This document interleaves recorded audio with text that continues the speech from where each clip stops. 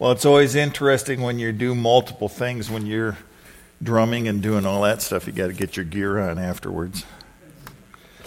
All right, well, praise the Lord. Father, we just ask for your name to be exalted and glorified. We ask for your word to go forth with power, to touch us, to move us, to free us, and help us to just walk as overcomers that you've created us to be. As we hear your word on our purpose today, what you have for us and what you desire to do through us and in us, I pray that there would be just even power released to break any barriers that stand in the way of us moving forward in your kingdom and moving forward in your glory, because that's what you have for us. And I just ask, God, for revelation. As the word goes forth, God, open up our minds, open our hearts to the fullness of what you have in Jesus Christ's name. Amen. Well, we've been looking over the last few weeks that I've been preaching on really God's divine power at work in us, because that's what's really important for us to understand, is that whatever God asks us to do in his kingdom, he gives us power, and it comes from him. It's divine power. It's divine authority. And we looked at one passage of Scripture that talks about God giving us the divine, partakers of his divine nature, and that's where this all came from, because God gives us, if you think about this, he gives us his Holy Spirit to live in us. And then he also gives us the fruit of the Spirit to build Christ's character in us. He also gives us the baptism with the Holy Spirit to empower us and equip us to do the work that he wants. And then he gives us the gifts of the Holy Spirit. Now, if you notice something in common there, it's the Holy Spirit.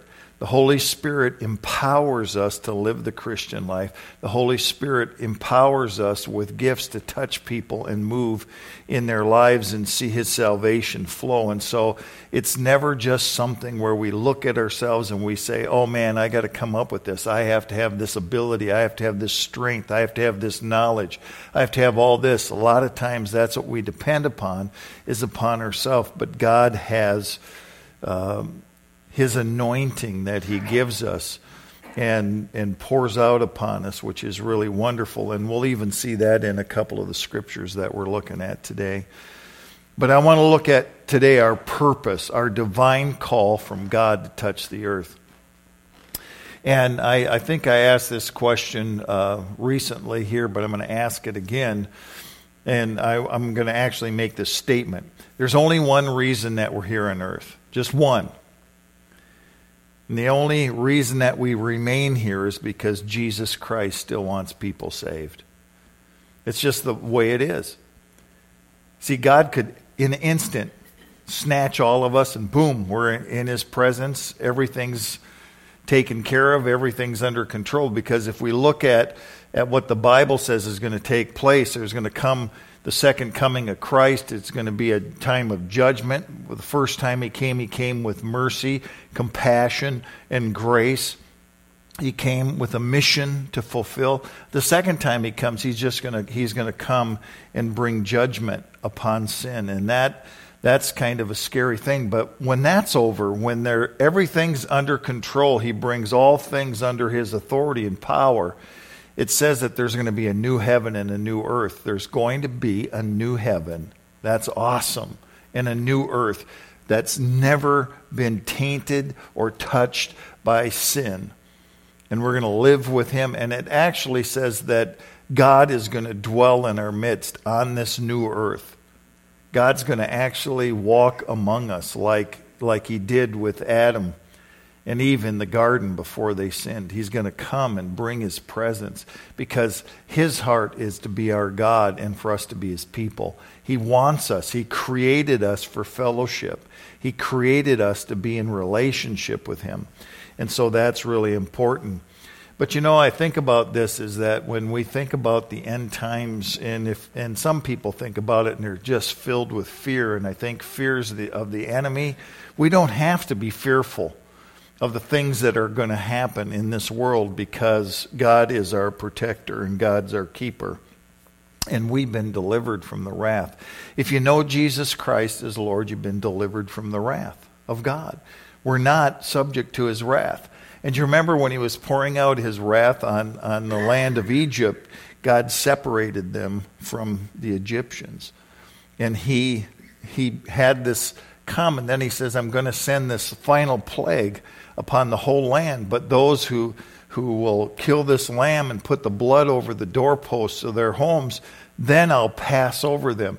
And we have the blood of Jesus. He's going to pass over us. His wrath and judgment are not going to come upon us. And so we don't have to worry about the wrath of God and the hatred that we think is being poured out, when he does his judgment. God's judgment is righteous and God's judgment is good, because he's bringing evil under his authority and under his power. So we're here because Jesus Christ wants to see people saved. Here's this scripture. It says in 2 Peter chapter 3, verse 9, the Lord is not slow about his promise, as some count slowness. And he's talking about the second coming of Christ. He says, but he's patient towards you, not wishing for any to perish, but all to come to repentance. You see, the reason Jesus isn't coming back at the moment, the reason he's not here right now, is because there's other people that he knows are going to come to him. There's other people he knows who are going to be saved. There's others that are coming into the fold. And when it comes to the point where in his perfect plan of how he's planned this whole thing out, when it comes to the point where it comes to the fullness of time, he's going to come. Because there's going to be a time when the harvest is full and complete, and then he's going to bring the judgment. And so those things are really important. So we're looking today at our purpose, our divine call from God to touch the earth. And so what we're going to do is we're going to look at some reasons. I went through these last week. I went boom, whoosh, right at the beginning of the sermon and whipped through these. Now I'm going to take some time and I'm going to look at each one of these. The reason why Jesus came. The scripture gives us a lot of different reasons. I didn't go to all of them, but Jesus even says with his own mouth, this is why I came. And so we can find out his purpose in coming. And the reason that I'm saying this is because that's the same purpose that we have. Our purpose is to fulfill the ministry of Jesus. Our purpose is to do what Jesus has done. Now, I say this every time I say something like this, too, because we're not saviors, right? Only Jesus could be the Savior, but the ministry that he did, everything that he did besides that, he wants us to do. And you'll see this as we get going, as we walk through this. But we're gonna walk through these different areas. I think there's 7 of them. And we're going to just look at them and see what he came to do and what we're called to do. So, first thing he came is to do God's will.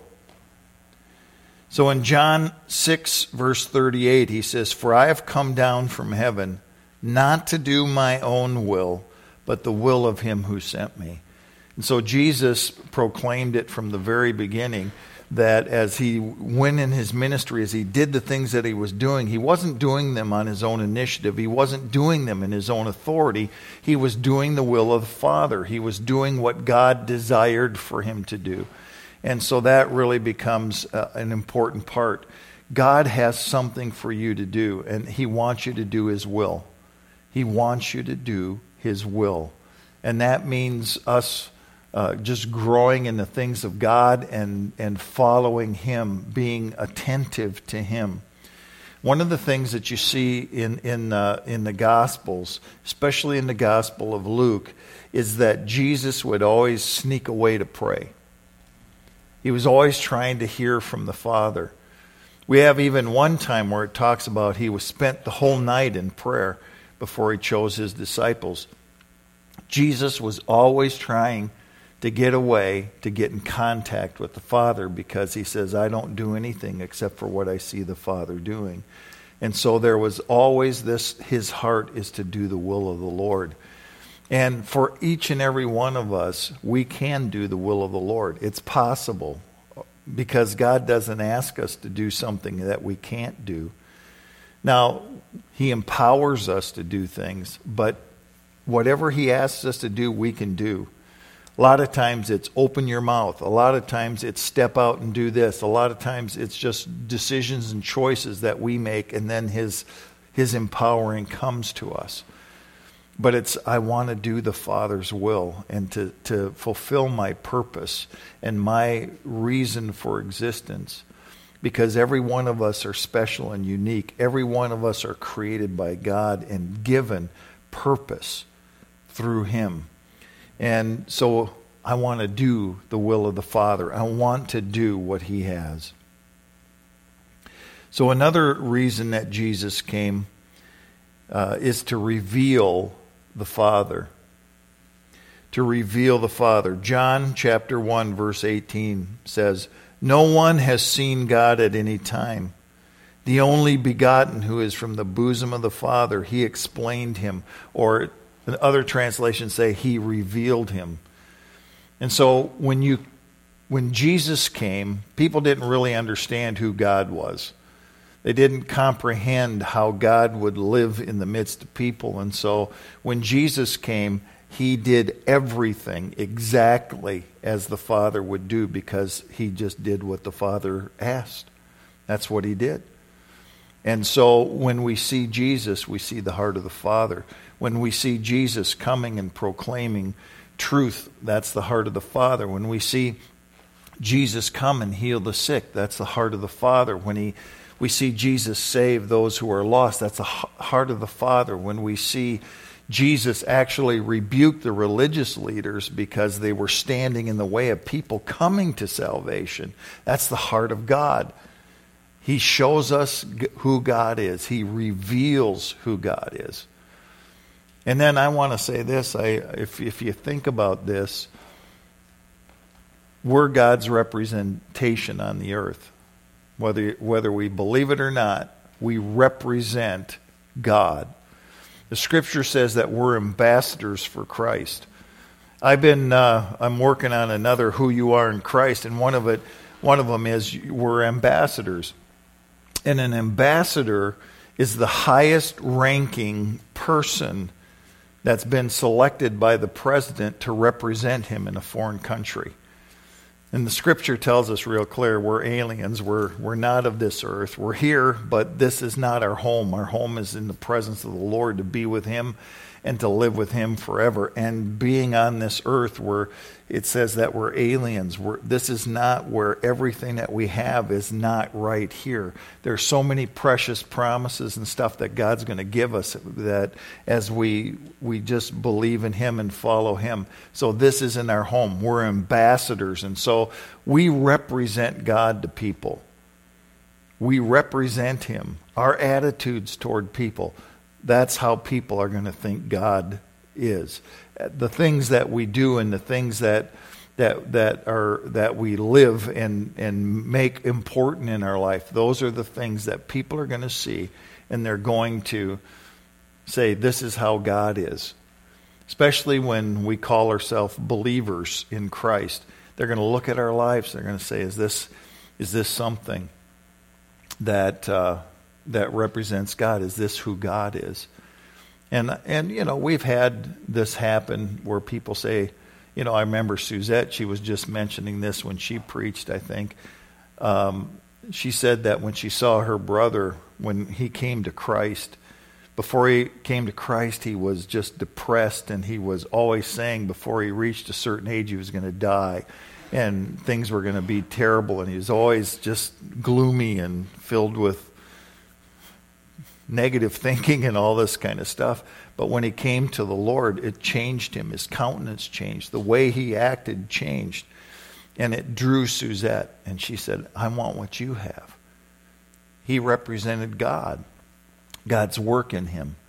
And so as we let God just work in our lives, and we follow him, and we seek to do his will, and we seek to do that. We reveal who he is to others. And others, we can help them come to know the Lord because we're revealing him. We're his representatives. We're the ones he's left here to fulfill his mission. Last two scriptures we're going to look at when we get there are two scriptures that talk about the Great Commission and what he's called us to do and where he's called us to go. And part of that is to reveal who the Father is. So this is very important, is that we recognize this, that maybe you are the closest thing that a person's going to come to seeing God. We never know the different people that we touch and come in contact with. And when they see the Lord, they can be drawn to him and seek to follow after him. Third reason that Jesus came was to serve. In Mark 10:45 it says, "For even the Son of Man did not come to be served, but to serve and give his life a ransom for many." And so what he's talking about here was, as a ransom for many, he was the one who went to the cross. When he went to the cross, his shed blood paid the price to set us free and to deliver us and to bring us out of the kingdom of darkness and into the kingdom of light. He paid a price for us. He came to serve. I have to understand who this is. Jesus Christ, the Son of God. It says, remember that first verse we looked at? It says he came from heaven. He came down from heaven to be with us. He came out of the absolute wonderful, fantastic glories of heaven, and he came to earth. And he came not so that people would just bow down to him, and not so that people would just worship and honor him. He came so that he could serve us. He came to give his life and lay it down for us. He came to walk a perfect life on this earth so that we could bear the benefits of it. Because if he was going to offer his life as a sacrifice for us, it had to be a perfect life, had to be without sin. His blood had to be spotless, so that when he went to the cross, he could shed his blood, that it would pay for us. And that's what he did. He came as a servant. And he calls us to be servants. He wants us to serve one another, to love one another, to use the gifts that he's given us to touch people's lives and to build up the body of Christ, to reach out and touch those even outside the church and minister to them and touch their lives. He came to serve.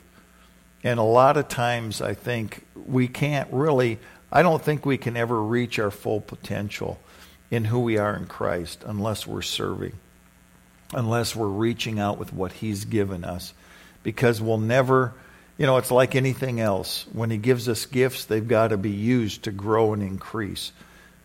I haven't talked about this in a while, but I remember one of the first sermons I ever did. I still get hassled about it every once in a while. Because I was trying to make an illustration, and I came up with an illustration off the cuff as I was preaching, and I talked about Noah dog, and I said, oh well. Anyway, it was a terrible thing, and I've never been, because I did it at my friend's church, and he still thinks about it from time to time. That was like 37 years ago or something like that.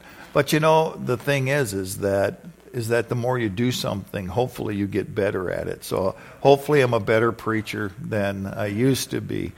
And so what do you do? But unless you use your gifts, unless you actually step out and begin to do things, you'll never grow. You'll never grow in any area of your life unless you begin to step out and you begin to do the things that God asks you to do. God doesn't expect us to be fully mature the second that we begin to do ministry, because we have to grow. He understands that. The scripture even talks about us being little babies, and then being children, and then being young men and women, and then being fathers and mothers. There's a progression that goes on as we go through life. And the same thing holds true. The more we serve, the more God gives us, because that's that's a principle of the Scripture. He who has much will be given more. He who has little, what he has will be taken away, because he's not using it. He's not bringing forth what he has. And so that's one thing that he did, is he came to serve and wants us to serve, and to just give our life, to pour out our life for those around us, and to really touch people's lives. So another reason he came, and he asks us also to be involved in this. Jesus came to seek and save the lost. Came to seek and save the lost. He was on a rescue mission when he came here. You know, he talks about these different parables. Remember the parable? If a shepherd had 100 sheep and he lost one, wouldn't he leave the 99 and go find the one? And so he gives this picture of finding the lost one. And he came to seek and save that which was lost. Now, when people are lost, just think of this. One of the illustrations Jesus uses is this lost coin. This woman has 10 coins in her necklace. You know, it's part of her inheritance and things like that she has, and it's like her dowry. It's the way that she's protected in case her husband dies. She has this financial thing, and all of a sudden she loses it and she just goes crazy. It says she took the house apart, swept the floor, looked under everything until she found that lost coin. And so Jesus, he left heaven to come and find the lost. So just like that lady had a coin, God had his children. And when sin came into the world, they were lost to him. They were lost, and he came to seek and save that which is his, that which was lost. And so he came, and then he, of course, just loved people and ministered to them and did all the wonderful things. But he came to seek that which was lost to him, so he could bring into his fold and bring us to him. We're like the lost sheep. He says, I'm the good shepherd who lays down his life for the sheep. He brought us in as a sheep. You know, the Bible gives us so many pictures of stuff. It's just so amazing, that different ways he's trying to communicate. And he brings us to himself, and he watches over us, and he keeps us. And so that becomes another important part, is that God has us here, again, because people need the Lord. People need the Lord. And he wants us to bring people into the kingdom. He wants us to help people come to Jesus Christ and to know him and to believe in him and to have that relationship with God restored and made whole. And then Jesus came to minister in the power of the Holy Spirit.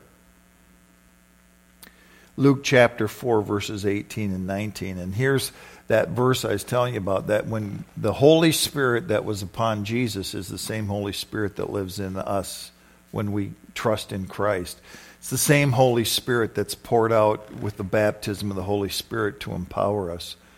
It's the same Holy Spirit that leads us and guides us and directs us. So the same Spirit that raised Christ from the dead lives and dwells in us and is here for us. And so Jesus said this. He was reading a scripture out of Isaiah 61, but when he ends reading this, he says, this is fulfilled today, right here, right now, in your hearing, because he was fulfilling this. Here's what he said. The Spirit of the Lord is upon me, because he has anointed me. And I'm just going to stop there for a minute. The Spirit of the Lord is upon me, because he has anointed me. So the Spirit anoints us. The Spirit anointed Jesus, and the Spirit anoints us. God doesn't want us to be without ability and power and authority and life and abundance. He gives us his Holy Spirit to anoint us. And he did for 5 things, is what Jesus said. And if you go to that Isaiah scripture, there's actually 6, because for whatever reason, the Luke scripture leaves out to heal the brokenhearted. So here's what he says. The Spirit of the Lord has anointed me to preach or to proclaim the gospel to the poor. The Lord has sent me to proclaim release to the captives and recovery of sight to the blind, to set free those who are oppressed, and to proclaim the favorable year of the Lord. So there's 5 things, 5 different things that he said. The first one is to preach the gospel to the poor. Spirit came upon him so that when he proclaimed, there was a release of life. There's a release of something of the Spirit. When the Word of God goes forth, the Holy Spirit does a work.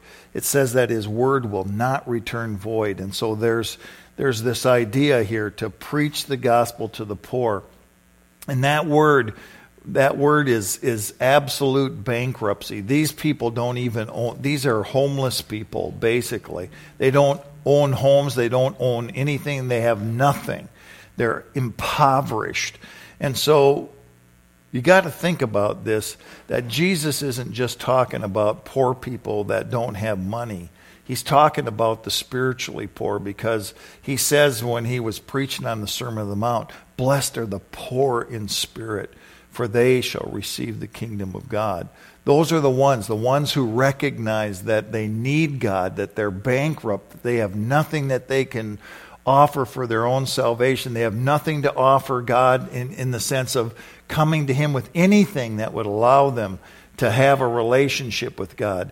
A broken and a contrite heart Jesus won't despise. And there's this idea of being spiritually bankrupt and recognizing it. And Jesus came to preach to them the gospel, that you can be reconciled with God, that you can come and have your sins forgiven. You can become a child of God. And there's this whole message that he does, but this preaching the gospel, it's just a proclaiming, it's declaring what God wants and what He desires. So, because a lot of times when we use this word preach, we think what it is a preacher doing what I'm doing. Stand up here and, I can't be a preacher. No, you're a preacher. All you have to do is to preach, is to proclaim. You declare the truth that God wants to be reconciled with man, that Jesus loves, that, actually God and the Father, Son, and Holy Spirit, every part of the Trinity loves you. That's part of the message of the gospel, that God loves you, that He sent Jesus Christ to die for you, that He is bringing you into a relationship with Him, made a way for us to come to God. And the only thing that we can do is to say, yes, I'm in need. I need a Savior. I need to come. And so he's preaching this gospel to the spiritually bankrupt. That's one reason that the anointing was upon him. The second one is to proclaim release to the captives. And this one's an interesting one, because when it uses the word captives, it means prisoners of war, those who are bound up, those who are kind of there against their will. They've been captured. They've been under the rule and authority of another one. And we know from the Scripture, it says that when we accept Christ, we're taken out of the kingdom of darkness and brought into the kingdom of light. And so he's come to proclaim release, to say that you can be part of a new kingdom. You can be part of something new. The gospel gets us not only in right relationship with God, but it brings us into the kingdom of God and allows us to walk in newness of life. We become new creatures in Christ, and all those things begin to happen. And so he's talking to those who are bound in prison, but he's saying, come out. You're free. I've made a way for you. And that's an important thing. And so we're to proclaim to people that if they're bound, if they're held captive, and they're bound by whatever gets in the way of freedom and liberty in Christ, that we're to proclaim, come out, be free because of what Jesus has done. And to see people set free from bondages that hold them and bind them up and stop them and capture them and make them actually a prisoner of war. Then the third thing he says is that the Spirit of the Lord is upon me to bring recovery of sight to the blind. And we know from Jesus' ministry on earth, he healed the blind. Blind eyes were opened. Those who could not see could see. But I know he's talking about not only physically but spiritually also. Because it talks, you remember how it talks about Jesus? Jesus was talking about these religious leaders and stuff, how they take a person and they start teaching them, and he says it's the blind leading the blind.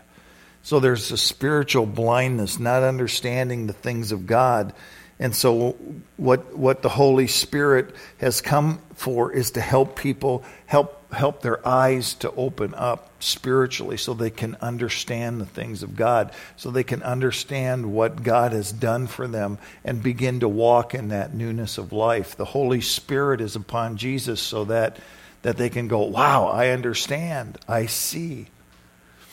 I remember this one, you know those little tracks that they have? This one was, there was a guy standing here, right? And he's all excited. He's going, wow, look at the light. It's awesome. It's wonderful. And there's this massive, you can see this whole thing's lit up with light.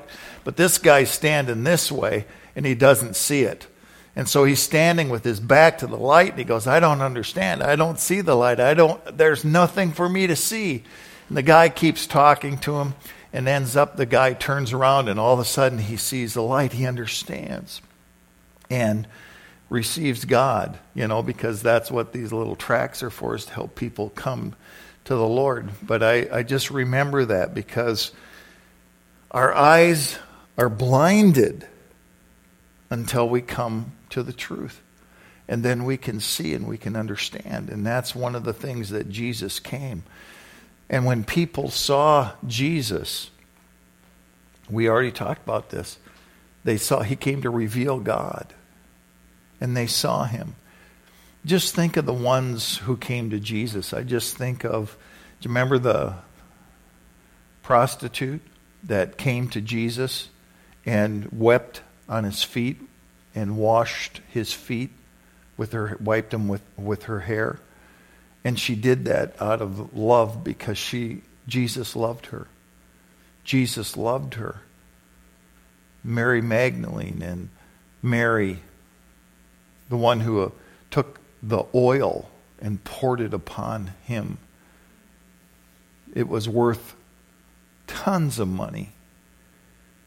And she poured it out upon him because of her love for him. Because he loved her.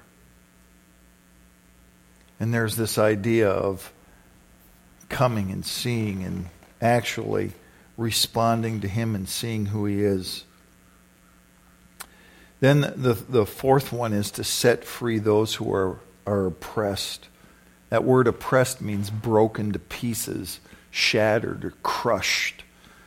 And just think of how many of our hearts have been broken in areas of our lives and need truly to be touched and healed. But Jesus came to heal the brokenhearted. He came to restore. Remember the Psalm 23, it talks about the Lord is my shepherd. And one of the things it says that he does is he restores my soul. And I just, want us to know that God wants us to minister to people his life and his love so that their hearts can be healed. Jesus heals the brokenhearted. Jesus restores anything that's broken or crushed. He can bring health and wholeness to. I've seen it in my own life over and over in the lives of others as I go through many, many, many years of ministering, that when people are open to allow the Lord to come in and touch their heart, he'll do it. But a lot of times we're fearful. A lot of times we stand back. A lot of times we just accept what we have in our hearts instead of allowing God to actually heal it and bring His deliverance and His power to bear in our lives. And I've just seen things that in people's lives have been horrific, where God comes and He can bring total healing. So that when you think about that situation, your emotions aren't just all shredded up, and your heart can be made whole through the person of Jesus Christ. He is the healer, and He wants to heal us. He wants to set us free. All those who are oppressed or crushed under, He wants us to be free. There's a couple of pictures in the Old Testament. There's a couple of Psalms that talk about this. But the idea is that the psalmist is saying, I was in this place where I was crushed in, I was hemmed in on every side, but God brought me out into a broad place. He brought me into a place of freedom. It's like being crushed under and then coming out into a broad field of freedom and liberty. That's what God does. That's what He wants to do. He doesn't want us to be oppressed. He doesn't want the weights that we carry to be upon us, because He bore them for us on the cross. Jesus bore our sin. He bore our iniquity. He bore our sorrows. He bore our suffering. He took everything upon Himself and took it all so that we could be healed. But we bear those things so often and don't allow God to come in. I just like to make statements like this every once in a while. I believe Jesus Christ can heal anything in your heart. Anything. Anything. Anything. Because He's the healer. But we got to do it His way, and we have to come to Him. And then here's the wonderful thing, is that Jesus came to proclaim the favorable year of the Lord. And we know from Scripture what He's talking about is a year of Jubilee. Happened every 50 years in Israel. Every 50 years they had what they called the year of Jubilee, of year of freedom, a year of deliverance. And during that time, slaves were able to return to their family. What happened in Israel, they would allow, Israelites couldn't be taken into slavery in Israel, but they could, like what we consider slavery, where they're sold to a person and then that's it. They're there for life until they sell them or do whatever they want, and they're their property. When they're talking about a slave in Israel, when we're talking about slaves being set free, let's say all of a sudden I have no money. I have my land and I have myself. I have no money and those kind of things, and I owe people money. They can take me as a slave, and I can serve them for so many years, and till I pay off my debt or do like an indentured servant or something like that. But on the year of Jubilee, it didn't matter where you were, what was happening, what was taking place. You were set free, and you could return to your families. The other thing is that let's say God, when He gave the people the land, He gave each family a certain section of the land that was to be theirs. It was their inheritance. See, the land is the inheritance for the people of Israel. And so what would happen is, again, somebody ran out of money, did whatever, something happened, they didn't have anything, they had to give their land. They would sell their land to another person, and they would have this land, but they had the land knowing that when the year of Jubilee came, they would end up turning it back over. So they would only pay as much, like they'd pay way more on the if there's 48 years left than if there was one. So does that make sense? Because they knew that they were going to be giving this land back, but it would come back to the original family. All the inheritance, everything that God had given them would come back to them. And then this is really good. Wouldn't you love this one? All debts were canceled. Boop! Even playing field. Wouldn't it be great? All of a sudden, here's this time in America, every debt gone. Man. Well, when he's saying the year of Jubilee, we know this, that Jesus is talking not only physical stuff, but he's talking spiritual stuff. So Scripture says we're slaves to sin. We're dead in our trespasses and sins. We're slaves. We're controlled by this. But the year of Jubilee sets us free so that we can return to our families. The property that we have, there's this song, I went to the enemy's camp and I took back what he stole from me. All the stuff, the inheritance that God has given us that's been ripped off in any possible way is to come back to us. And then, of course, our debts are canceled. What's debts in the Scripture? Forgive us our debts as we forgive those who owe us debts. That's talking about our sin. When we come to Christ, our sin is totally, completely forgiven and we're released. He's saying that this is fulfilled right in your sight, right now, right here, because he was there.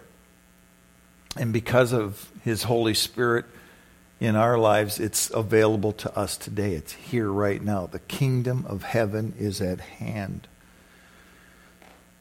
And so those are things that he's called us to be part of. Seeing people healed, seeing people delivered, seeing people understanding who they are in God and coming to Christ. All those different things he's given us the power to do. And then in one last thing, and then we'll look at two other scriptures. He came to destroy the works of the enemy.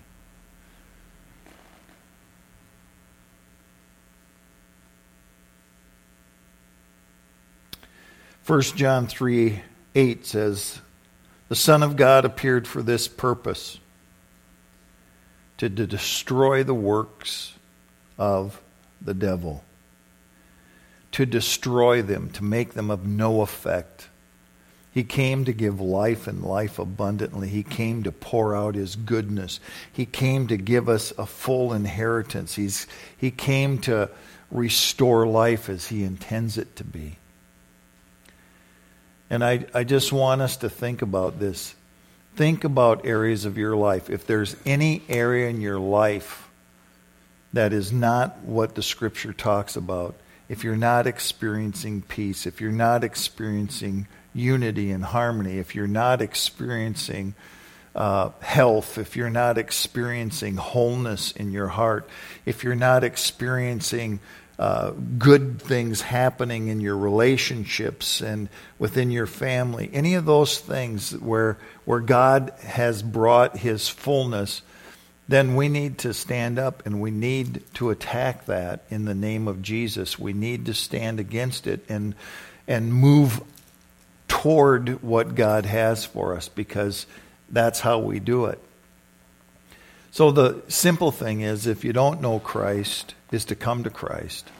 That's the simplest and easiest thing to start with, because everything starts with coming to Jesus.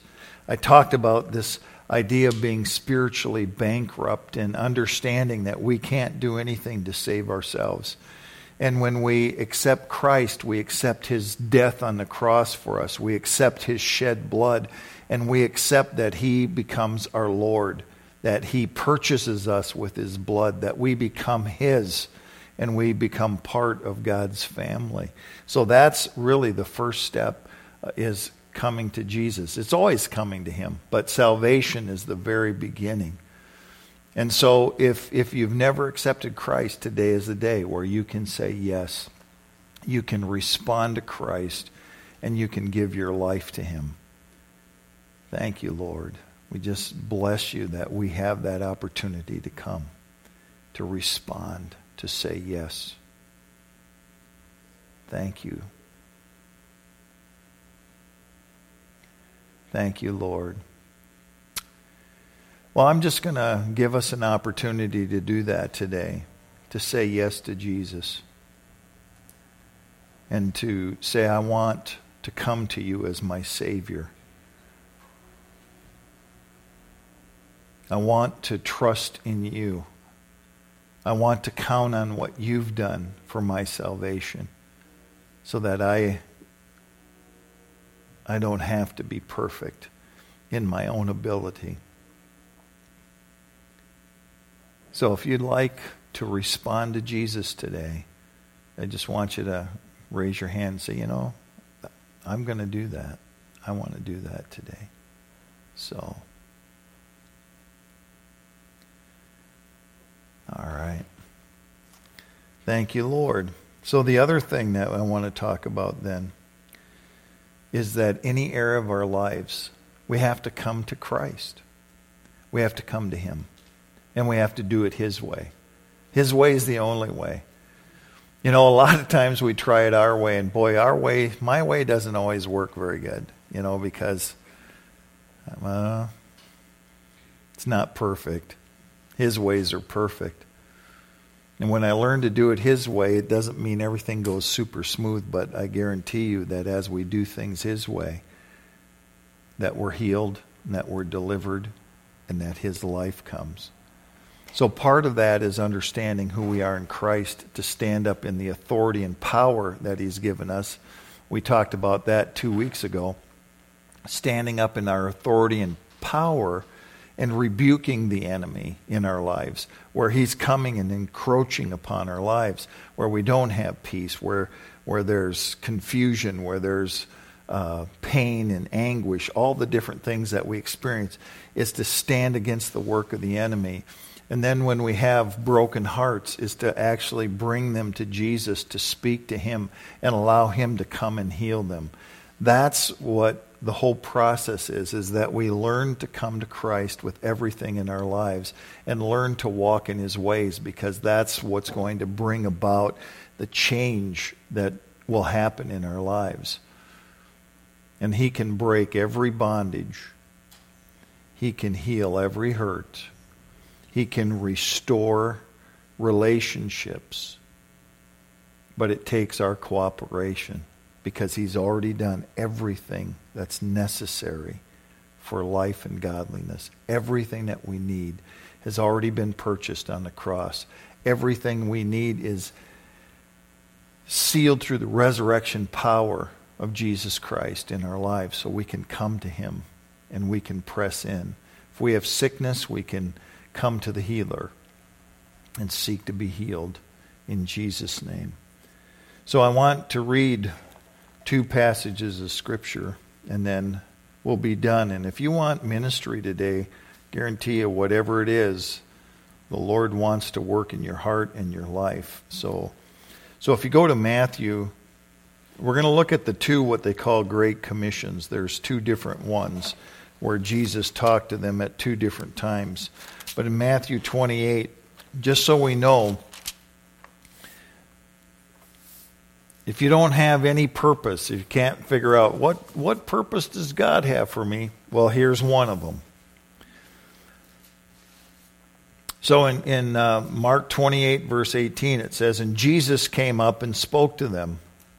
All authority has been given to me in heaven and earth. Go therefore, make disciples of all nations, baptizing them in the name of the Father, Son, and the Holy Spirit, teaching them to observe all that I command you, and I am with you always, even to the end of the age." So this one, it's talking about going and making disciples. Wherever we go, we make disciples. A disciple's just a student, a learner, a follower of Jesus. So make disciples, make ones who are following after Jesus. Baptize them in the name of the Father, Son, and the Holy Spirit. And teach them, show them how to do the things that I've told you to do. He says that you teach them everything I've commanded. And then if you go to chapter 16 of Mark, then we're going to find another one that Jesus says.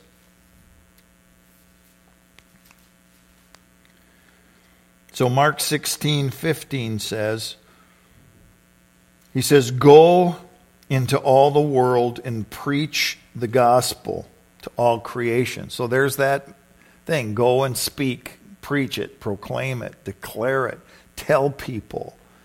And he says, he who has believed, and has been baptized shall be saved. He who has disbelieved shall be condemned. And that condemned means to be judged. We're going to be judged on the basis of our responding to Christ. It says, these signs will accompany those who have believed. In my name they will cast out demons. They will speak with new tongues. They will pick up serpents. And if they drink any deadly poison, it will not hurt them. They will lay hands on the sick, and they shall recover. So this tells us that we're going to be involved in helping people in a variety of ways. And it says that that we're going to cast out demons, that we have authority over the demonic realm that's hindering people's lives and stopping them from receiving the fullness of Christ. It says we'll speak in new tongues, and I do believe that really speaks of the baptism of the Holy Spirit, where they spoke with other tongues, and that we'll be able to be empowered by God. They'll pick up serpents, and again, that deals with the demonic forces. It's not talking about snakes. And in the physical sense, it says if they drink any deadly poison, it will not harm them. If they're going about doing the work of God, and then they'll be saved from those things. And then it says they'll lay hands on the sick and they will recover. So there's this idea of going forth and ministering in the power of the Holy Spirit, the life that Jesus has. And that's why we say today, if you feel oppressed, if you feel wounded, if you feel any of those things and you want ministry, if you're sick and you want us to lay hands upon you. We've seen many people touched and healed from physical things over the past, actually years, but more and more in the last year than we ever have. So God's healing, God's delivering, God's doing the things that we're talking about. And so just want to encourage you that you have a purpose here on earth, and that purpose is to touch people for Jesus wherever you go. That's really what it is. Wherever you go, daily life, at work, at play, whatever, friends, neighbors, however it works out, we're to touch people for Jesus. And the reason that we're here is because he still wants people saved. So Lord, help us to just walk in your power, to take that anointing of the Holy Spirit that you do give us and walk in that anointing, walk in that power to see your salvation in Jesus Christ's name. Amen. Amen.